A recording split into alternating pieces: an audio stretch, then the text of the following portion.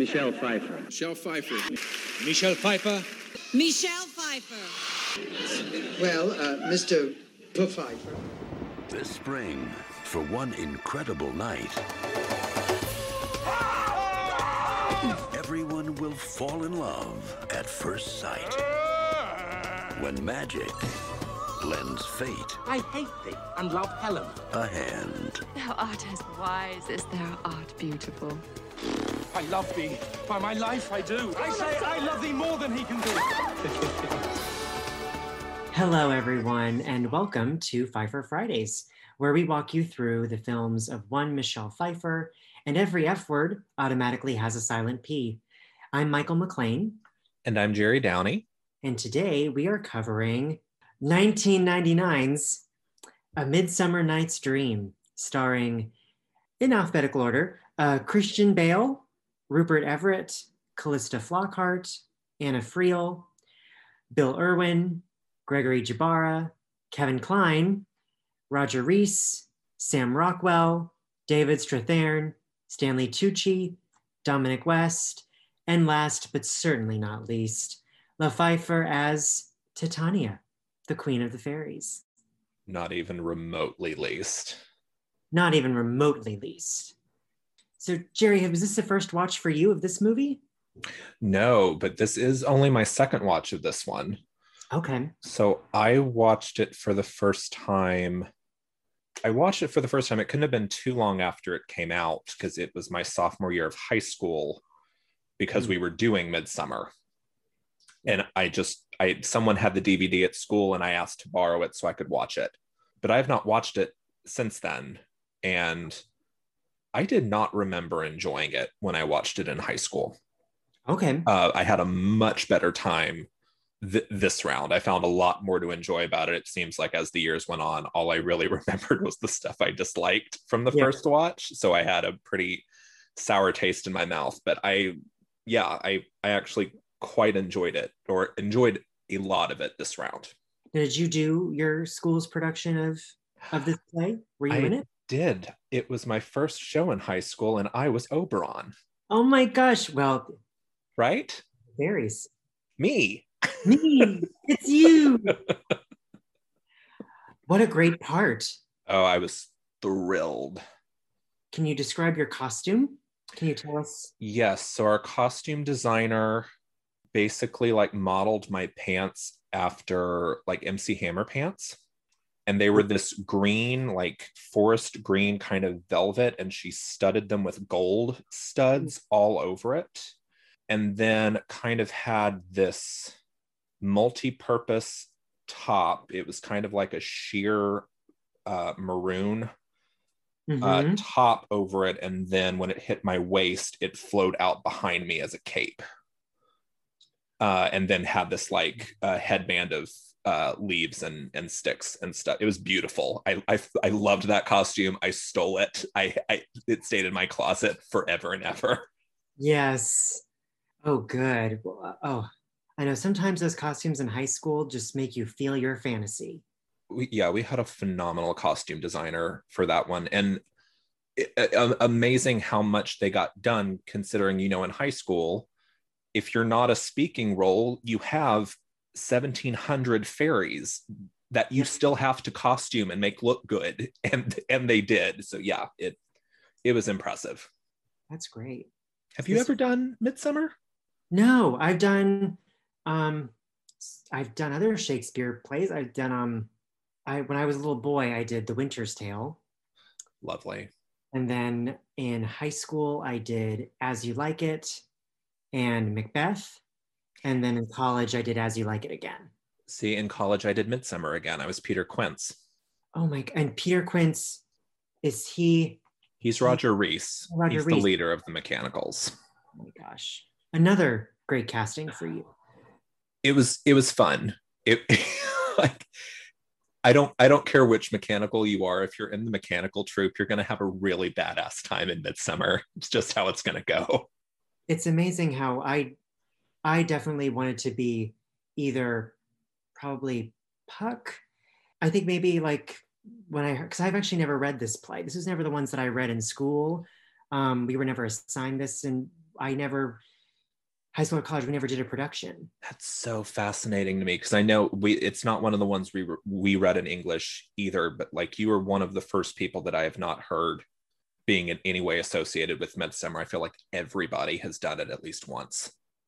I mean, I guess you say like my college did it after I left, but I never did it during my time in school. So, but yeah, it feels like it's almost the straight play. It's almost like the straight play version of, you do Oklahoma, or it's like you do like a Rodgers and Hammerstein show. If you need a good play to do in your school, you do Midsummer. Well, it's just so accessible, and it's fun. Big cast. Every big cast. Everybody is young for the most part, which is why it's great for high schools, because the fairies can be ageless, but like the central quartet at very least should be very young. It's a young show. So yeah, and it's just fun, especially if you have a director that has a very specific vision for it. Mm-hmm. It's both times I've been in a Midsummer, it's been incredible. Yeah, I was like you. I think I really would want to be now. Hopefully I would love to do it someday. I would love to be one of the mechanicals. That's all I really want to do. Yeah. And yeah, I've never seen this live. I've never seen this movie. So this is really my first time really being with kind of the full story of this play. And yeah, it's I enjoyed it. We can get into more what we liked about it, but do we want to talk about what it's about for anyone who has never? Sure. Is it my turn for synopsis? I guess I remember the one thing I remember from last week is that I talked through some synopsis last week. Okay. So we've basically got 3 core groups of people we're talking about in this one. We've got the Athenians, which is 2 couples, Hermia, Lysander, Demetrius, Helena. Mm-hmm. Lysander and Hermia want to get married. Hermia's dad is a cock and says, no, she's got to marry Demetrius.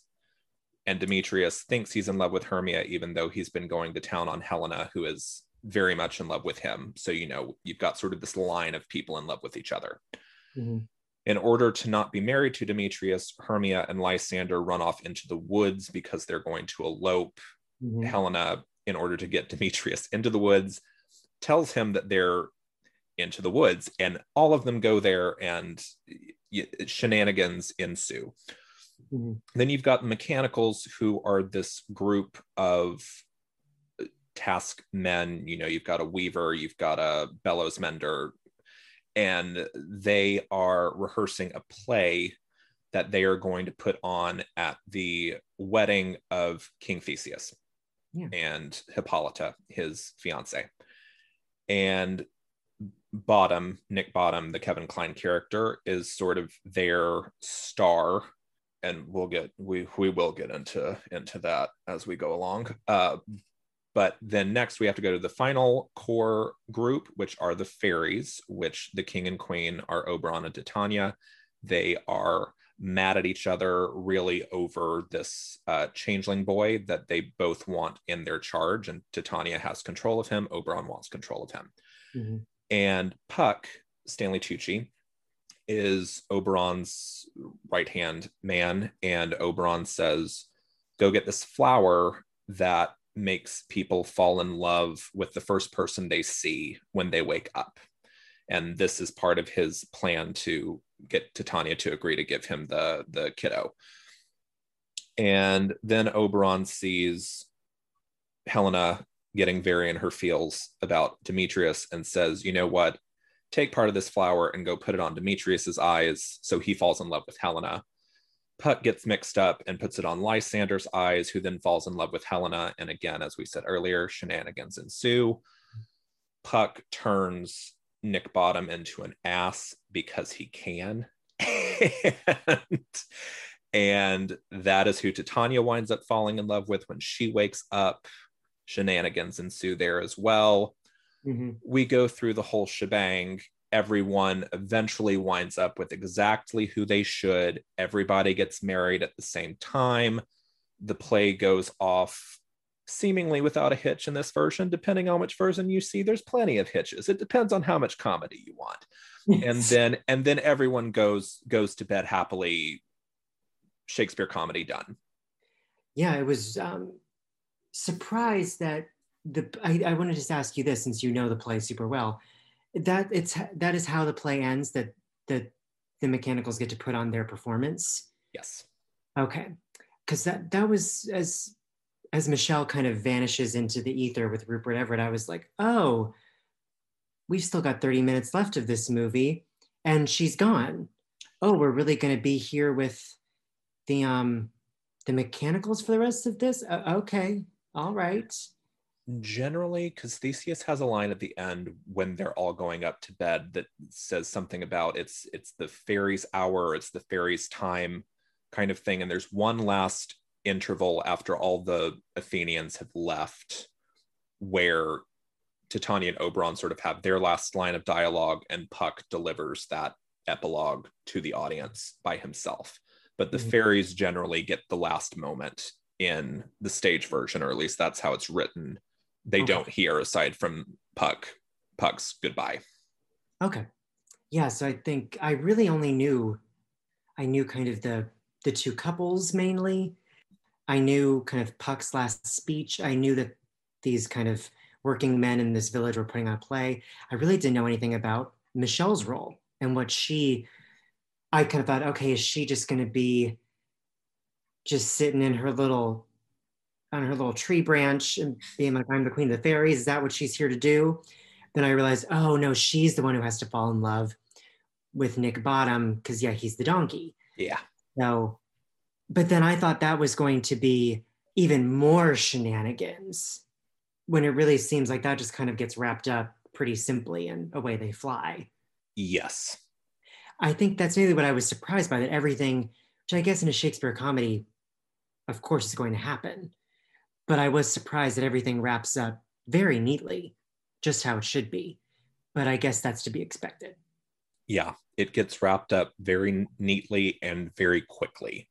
Yeah. Because it almost it feels like they always want the mechanicals play to sort of be the climax, the 11 o'clock number. And sometimes it can be. Like, for me personally, I think that always depends on who's playing your Francis flute, because if they're funny, they steal that fucking show when they're playing Thisbe. It's foregone conclusion that if they're funny, they're going to be who you remember when that show is over. But really, I feel like the action really ends with the lovers' big fight. That's where everything kind of peaks. And then from that time onward, everything starts tying up. To the big fight being this moment when they all, the big mud, when they... when the boys are both in love with Helena and everyone is getting very mad at each other. Yeah, for some reason, I just thought there was much more conflict, many more scenes of conflict than there were. But it makes sense that you have this really big showdown, this big old wrestling match in the mud. It makes sense. That's going to be your climactic argument. And I feel like that is one of my main issues with this movie, is I feel like you shouldn't think that there should be more action, because I feel like this play, or any adaptation of this play, should truck, like just boom, boom, boom. And it should feel like only 10 minutes have passed between that quarrel and the end. And I feel like in this one, there's far too much business, some of which is kind of cool little skewings of things because of the time period they set it in. But then there's others where I'm just like, we don't need another opera aria playing so we can watch people walk around. Like, move it along. This is a comedy. Yeah, what a good point. Because like around when they find like the lovers in the field after this night has ended and they're all together, I remember thinking, I feel like this should be the end of the play here. Yeah, we still have so much more to go. And then once we get to the end of once we get to the marriage and then the performance of the Mechanicals play, it's okay. Whew. I think all the steam is worn out of it, that once you get to this big climactic scene, I wasn't as I was invested, but I wasn't, it didn't have that movement like you're talking about, where it really should. I agree with you. I think that scene should be able to bring down the house if you wanted to, but it just doesn't. And I mean, we're jumping very much to the to the end of the movie with this, but I think that was just a misstep they made because of it. It's not necessarily a long sequence, the Mechanicals play, but it does feel long here. Mm-hmm. And I feel like it was a misstep not making them more buffoonish. Mm-hmm. Because I think if you really had just camped it up and made it very silly and made all of them very bad actors, you still get the payoff when Flute does great. And even though he's not, himself being a bad actor and staying in his falsetto and really just doing anything he can to be comedic, I still think you get that payoff of, oh, damn, he's a great actor, in comparison to everybody else being even worse. Mm-hmm. And there's just something about it's not enough that they're just forgetting their lines, although I love watching Roger Rees queen out screaming their lines at them. It's beautiful. Yeah. But there's just again, it has to truck, like the energy just it has to keep going forward, and it doesn't.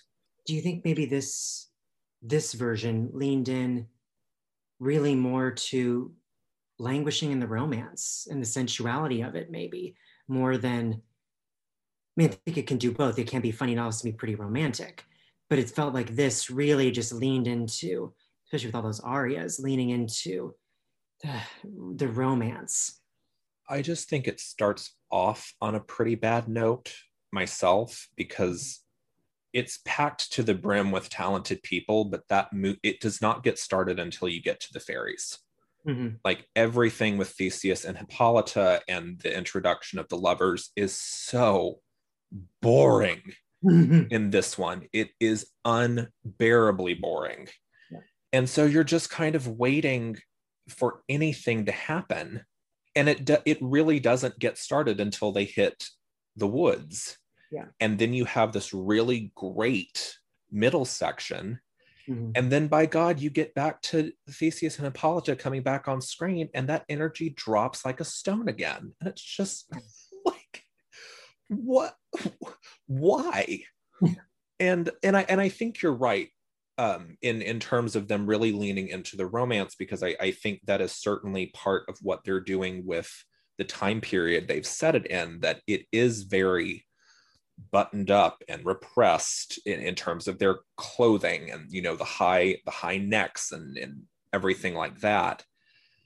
But it leans in it too hard in the beginning, that it really it takes a lot to get that plane off the ground after that. Yeah, but speaking with the cast, like you said, it's a stacked cast. Yeah, and they all did their table work. So to me, I feel like for the most part, they all know what they're saying, which to me is the mark of people who came to the party. Great, you know what you're talking about, and you have a handle on this dialogue. And kind of going down, like with the lovers, I was fine with them. I love Christian Bale in this moment in his career, kind of his 90s moment. Some of my favorite Christian Bale. And then with the two ladies, Callista and Anna, fine. Those characters to me they're not the most interesting. See, I love Helena.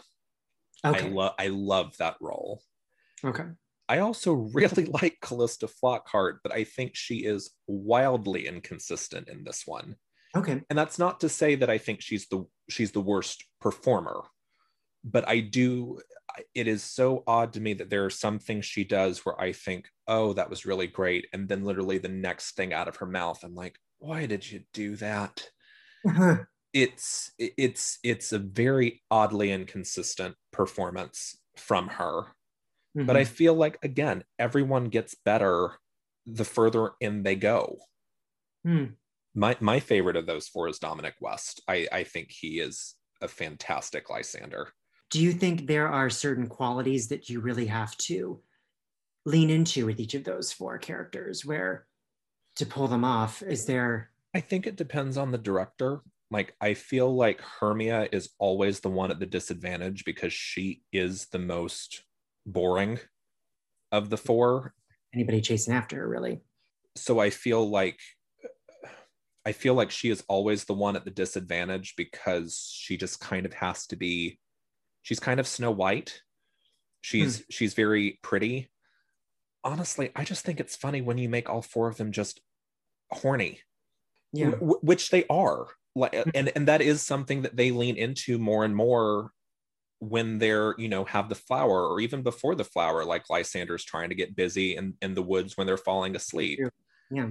And that's, I feel like that's something that people forget when they cast adults in these roles, is they are kids.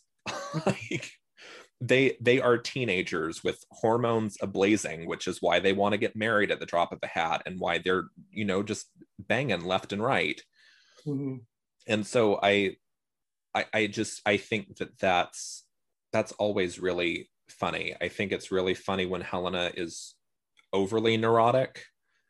Again, I feel like they were very careful with the mortals, particularly in this version, that they didn't go too overboard in whatever choices they made, which I think is a mistake on some counts. But yeah, I very rarely do I think that the lovers are going to be the people you leave remembering anyway. Because it's much more fun with the fairies and the mechanicals. Yeah, the fairies and the mechanicals just have more to do. They have more memorable stuff. They have much more built-in personality, because really the most memorable part that the lovers have is the big fight. And that I feel like you have to have really settled into what their personalities are in order for that to pay off well. And I'm not saying that Midsummer can't be filmed well, but I do think it is one of the more stage-bound ones, that it just inherently works better on stage than one of the tragedies. I mean, how many good versions of Hamlet are there out on that have been filmed, or Romeo and Juliet? I just, or even, I know it's a comedy too, but like Branagh's Much Ado, it just feels like it lends itself, maybe because it's, on one ground, one place, whereas I don't know, I feel like the shenanigans that occur in Midsummer just lend itself to having more fun on stage than it does on film. I think I thought the same thing, where I was like, this seems like it would be really cool to imagine on screen, but it doesn't really, it's not a natural fit like you might think it would be. I think you have to have a director and a cast that are really game for capturing slapstick on film, which, I mean, we have Monty Python, we have Mel Brooks, like, it can be done. There are plenty of directors that are wonderful at capturing that, but you feel like you have to have a real sensibility to make some of the things that work really well on stage work on film. And that's sort of what Midsummer needs to thrive, I think. And getting to the more fun characters, we've got, in terms of the main fairy people, we have, the most beautiful humans, Rupert Everett, Michelle, and Stanley Tucci, which is just... They are... And yet so unfair. They are so stupidly beautiful in this movie. It is absurd. It is absurd to watch them in this movie. I would almost prefer they have no costumes, because the way they have Michelle outfitted, she's got, a set of curtains on her shoulders, and then she's got beautiful wig, Stardust wig, totally her wig from Stardust. Yes. And then I'm not sure what she was wearing on the bottom. I assume nothing.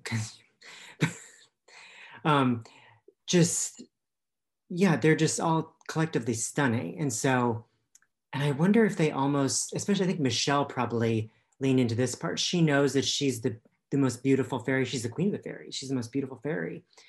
And so she has all these fairies at her disposal. And I love that she doesn't need to lord over these fairies, but you know that she does on the daily, and that they're all collectively sick of her.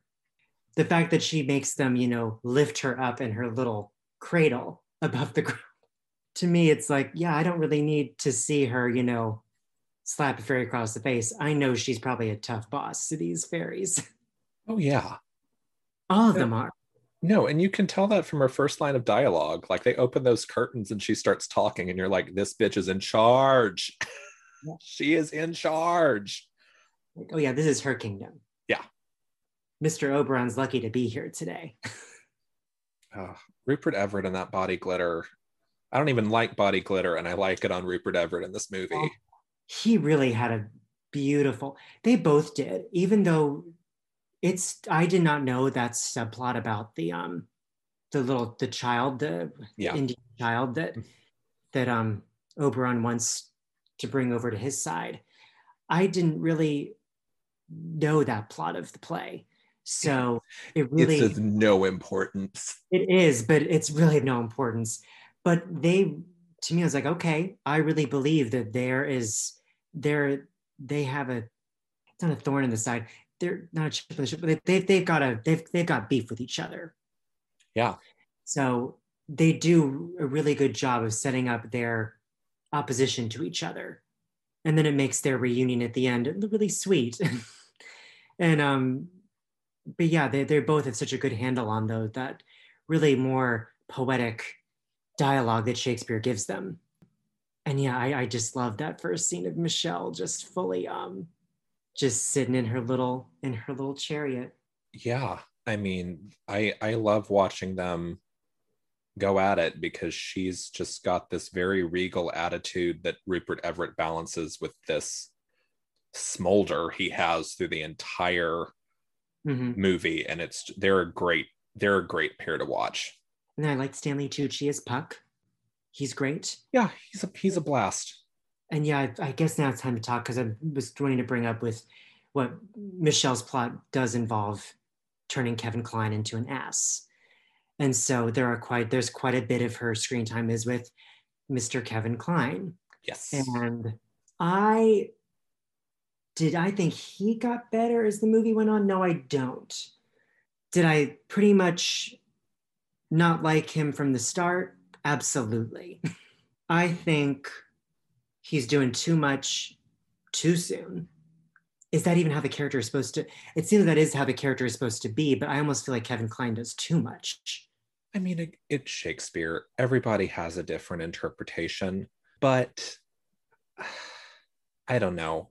I don't like that whole setup that they do for the first Mechanicals meeting, where it's in front of a crowd and like he's performing for the crowd. And there's what really turns me off in that moment is when they have those kids pour wine on him and everybody's laughing, and there's this shot of Kevin Kline looking like a whipped dog and all the other Mechanicals feeling super bad for him. And it's just like, I'm not supposed to feel bad for him. Like he's supposed to be a douchebag, and that's why he gets turned into an ass, because he is an ass. That is the entire point. And it's just like, I don't enjoy Kevin Kline playing bottom like Frasier Crane. It makes no sense for him to be that brand of pompous. Like, even if he's a good actor, I think he still drives people crazy. Like him constantly, every time someone gets assigned a new role, him saying, actually, fuck that. Like, I can play everything. Me, I can do the whole show. I can play the moon. Yeah. I'm gonna roar like the lion. It's fine. It's not funny. is the thing. I think he can be pompous and I think he can be arrogant, but it's got to be funny. And Kevin Kline, the way he's doing it, it is not funny to me. And he is my biggest problem with this movie. And then they're trying to add in wordless subplot of maybe he's having trouble at home with his wife.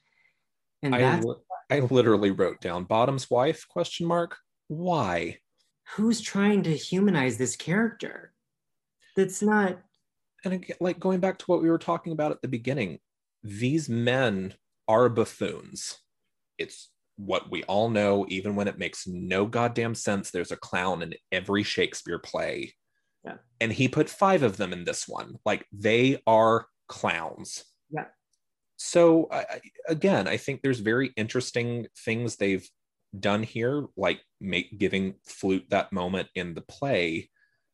But those guys are the comic relief. Like, I wish that they had felt more confident in making them sillier and really making them funny, because there are moments in this movie where you really wish there were more laughs, and that's what they are there to do. Where if you have a really boring quartet of lovers, or, you know, God forbid your Oberon or Titania just suck, when you get back to the mechanicals, that it lifts it right back up.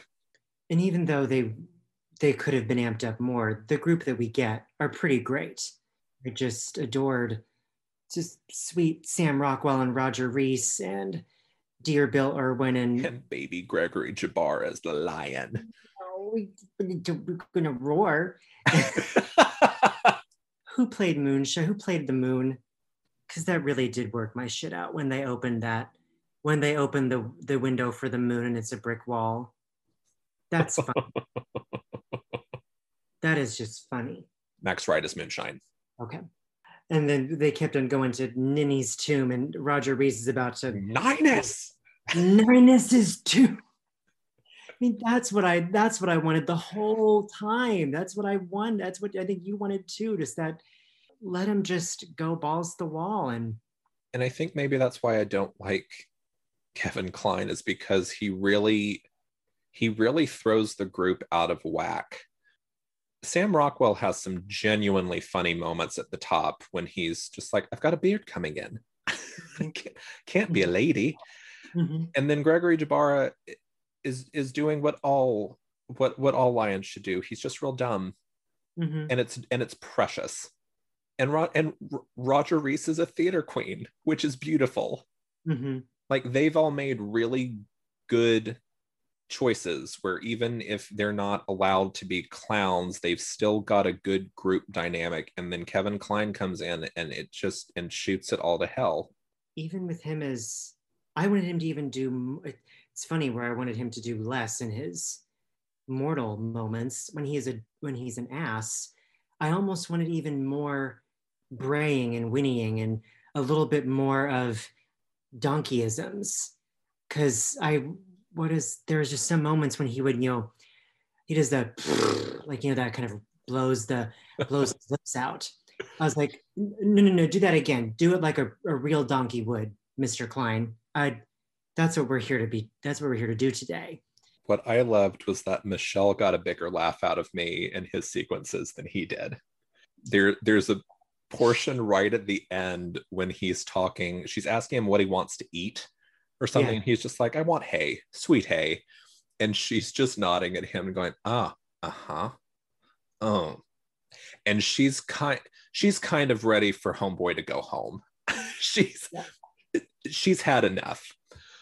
And I was dying laughing at her reaction to him, but it had very little to do with what he was doing. And when she wakes up after Oberon breaks the spell, and she turns and realizes that she has indeed lain with an ass, I felt that. I felt that shock. We've all had those Saturday mornings. Yeah, when you wake up next to Kevin Kline. Who amongst us has not? Just ask Patti LuPone. But yeah, is that really all that Titania really has to do in the play? Is that really most of her kind of track? Yeah. I still think Michelle makes her meal out of it. No, I think she does a beautiful job with it. And it's so funny how many connections are to her past work because it's her One Fine Day director who is directing this. And then she's got costumes from Gabriella Piscucci from Age of Innocence. She's got Gregory Jabara again. She does. Once again, not on screen together, but he's still there. Yeah, it's a good adaptation of this play, I think. It's not completely dismal. No, it has more than enough stuff to recommend it. It's fun. The cast is really great. It's one of those that I think it's just sort of toward the middling end of the Shakespeare adaptation period, because I think you got your strongest stuff with the Branaghs of this period, and this one tries to do exactly that, because you've got this stacked cast adapting a really popular title, and I just don't think it quite reaches the levels of greatness that some of Branagh's adaptations have. And you've been watching for your project, you've been watching some older Shakespeare adaptations, even like the 40s, right? Or maybe I just watched the Olivier Hamlet for the first time. Do you get a sense of the difference between like the kind of the 90s crop of adaptations we got compared to how they were made? Can you tell any kind of difference? I think it's just the way they approach the language. I feel like the Olivier Hamlet, there's a lot of moments where it kind of feels like a film stage production, just in the terms of how some of the actors are delivering their lines. Eileen Hurley as Gertrude, it was very interesting watching her, because the first scene she was in, she did feel very stage bound, and it was Hamlet, and the sort of thing that you sort of equate with Shakespeare of the 40s, when it was big and grand and no one gave a shit. And then she sort of settles in with the bigger dramatic scenes into doing some really interesting stuff that work on film. But I feel like the Branagh adaptations and this, and feel like they just come at it from a much more natural corner, like almost to completely circumvent that filmed stage version feeling like we are making a movie. There will be nothing like a stage version in this movie sort of thing. I guess we have the Baz Luhrmann Romeo and Juliet in the middle there too. I think 96. Leo did that right before Titanic, I think. That even feels like we're completely taking any stage out of the equation almost. And maybe that's it. There also seems to be a lot less reverence for having it set in the period. Yeah. And you just get a little bit more experimental, like, Branagh sort of moving his Hamlet to the Empire period. And we even got that Ethan Hawke Hamlet, remember? Oh, the Ethan Hawke the 90s just beat Hamlet into the ever-loving ground. Everybody wanted to do it. That Ethan Hawke Hamlet has some choices. I mean, that one ain't it for me. Not my Hamlet. No, I have my issues with that fucking Mel Gibson Hamlet, but even that one has more to recommend than the Ethan Hawke Hamlet. It's just misstep after misstep. Was the Mel Gibson Hamlet 90s as well? Yes. We need to stop. We had 3 of them. In a decade. It's too much. Yeah, poor Glenn Close. She tries with Gertrude, and they're just not letting her do anything. Only reason to watch the Mel Gibson Hamlet is to watch HBC as Ophelia. She is quite wonderful. Oh, great. Oh, I do want to mention this about, I thought the physical comedy with the bicycles was actually pretty funny. Well, thank God they had it with that stupid introduction at the beginning. With you mean with bicycle, even with the title card, right? The text that is just like, you're going to be too stupid to realize this. This is the age of the bicycle.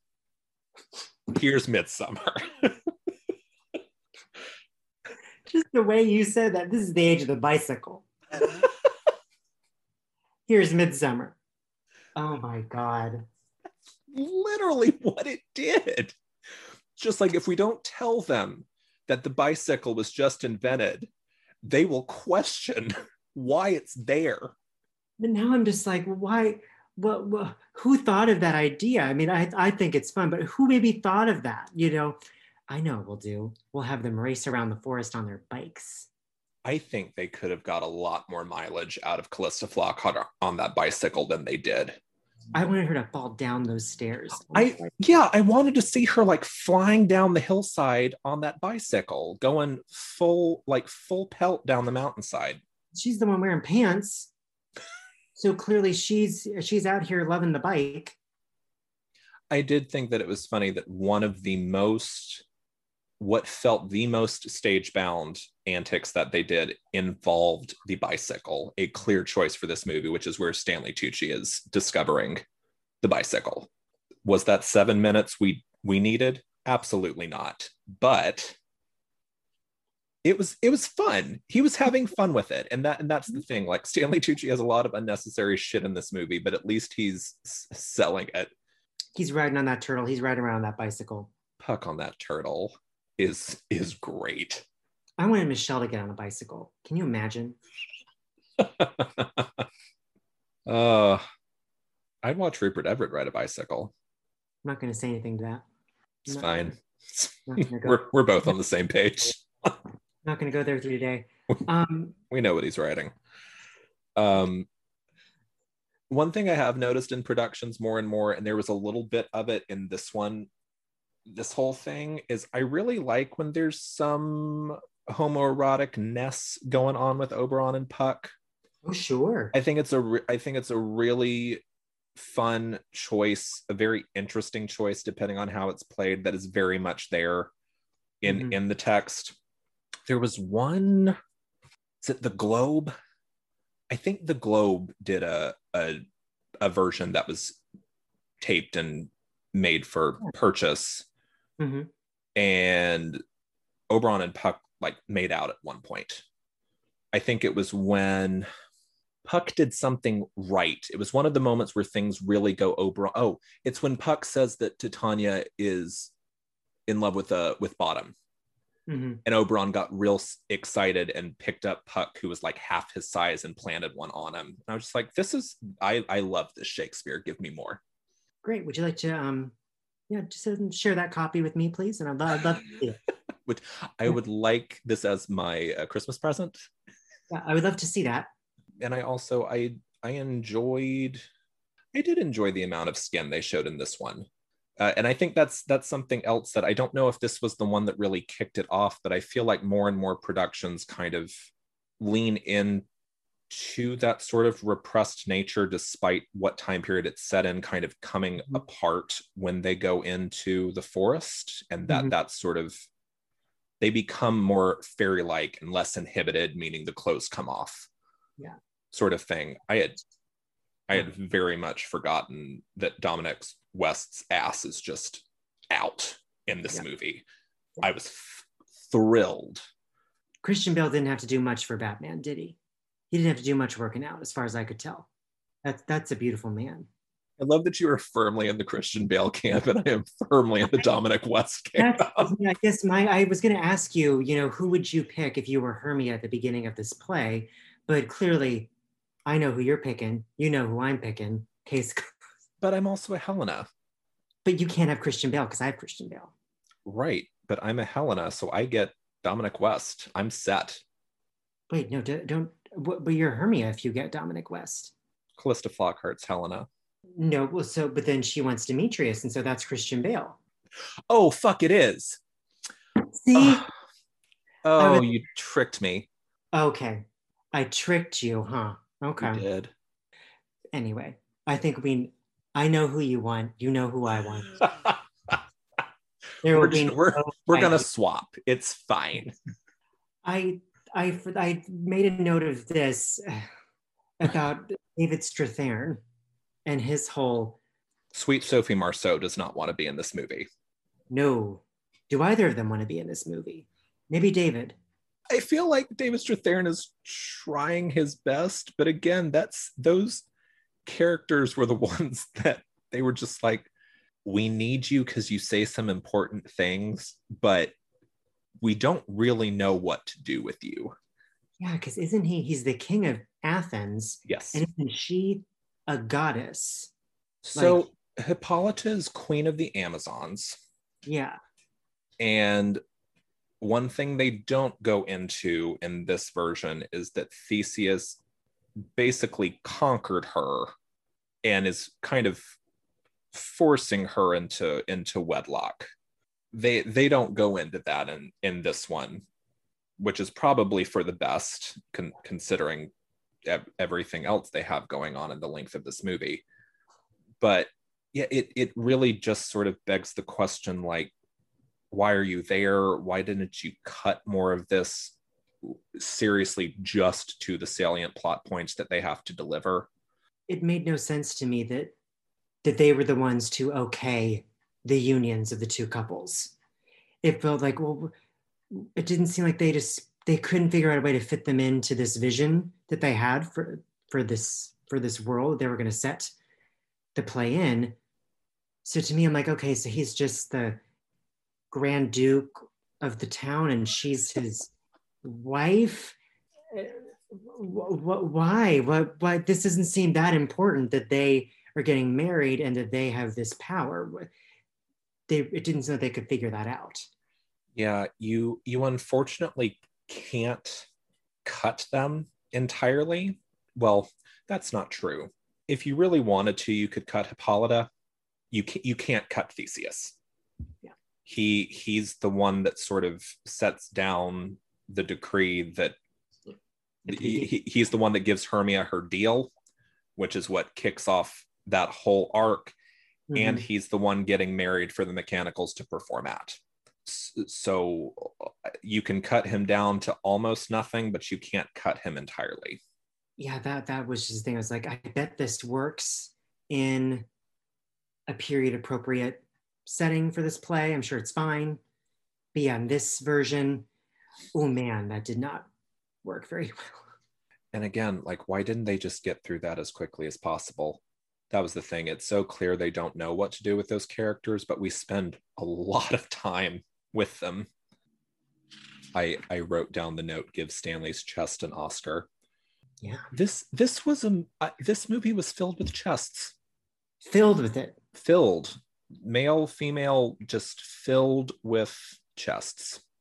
And we were the better for it. We were.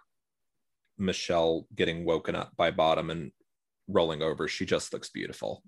Yeah, Michael Hoffman really, with One Fine Day in this, he knew really how to make her look just completely, just incredible in both those. He really knew who he was working with. Yeah. He really outdid himself this time.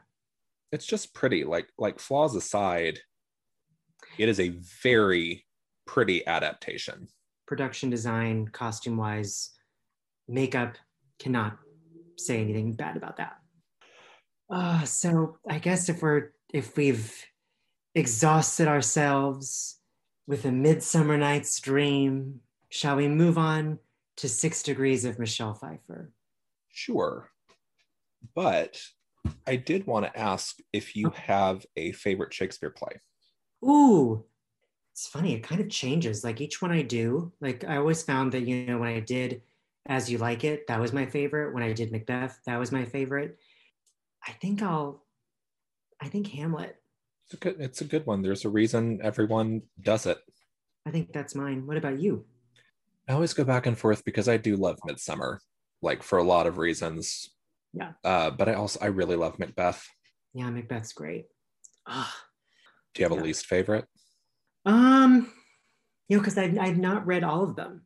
I have not read all of them. Yeah. So I can't tell you. I don't have a least favorite one because I haven't experienced one that I've really disliked yet. Oh, well, that's good. But again, I'm really behind in my Shakespeare education. I really learned it just through the doing. So I really had I know about iambic pentameter, but I've never done a full study of it. Sure. I'm really excited for that Macbeth, though, later this year with Denzel and Francis. Oh, sweet Jesus. Yes. Yes, yes, yes, yes, yes. All right. The 6 degrees of it all. Yes, so 6 Degrees is the game we play to wrap up each episode, where we each give each other the name of an actor or an actress, and we connect them back to Michelle's filmography in 6 People or Less.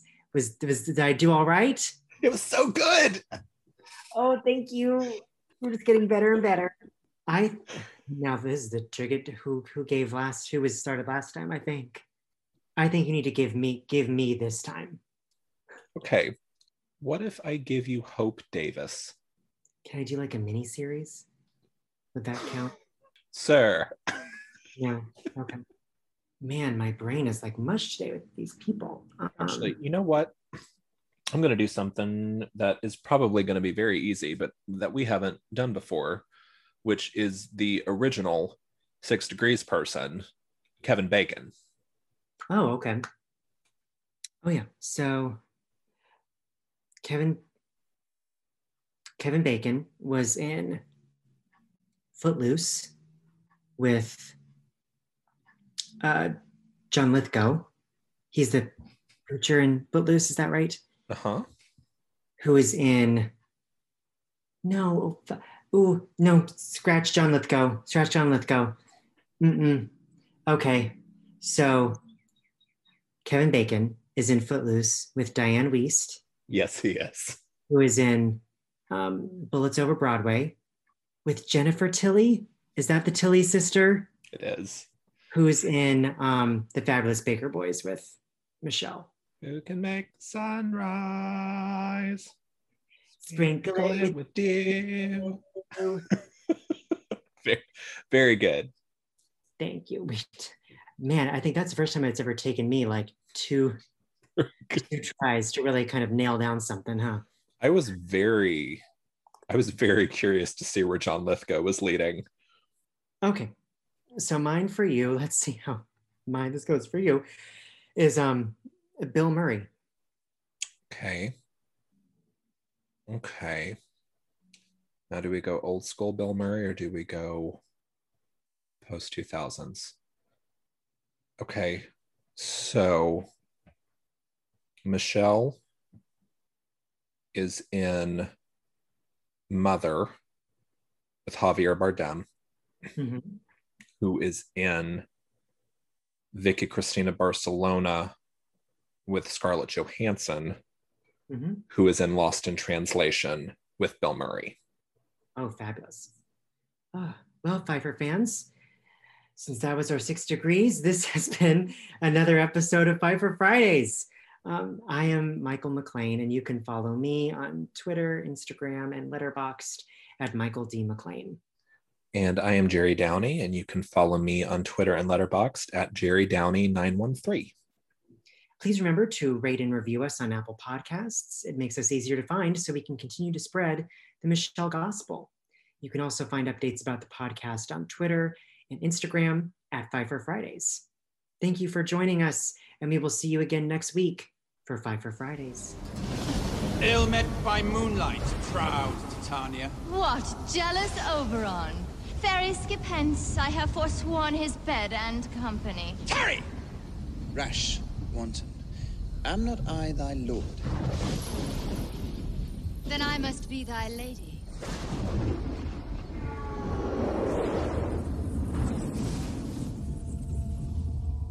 Why art thou here?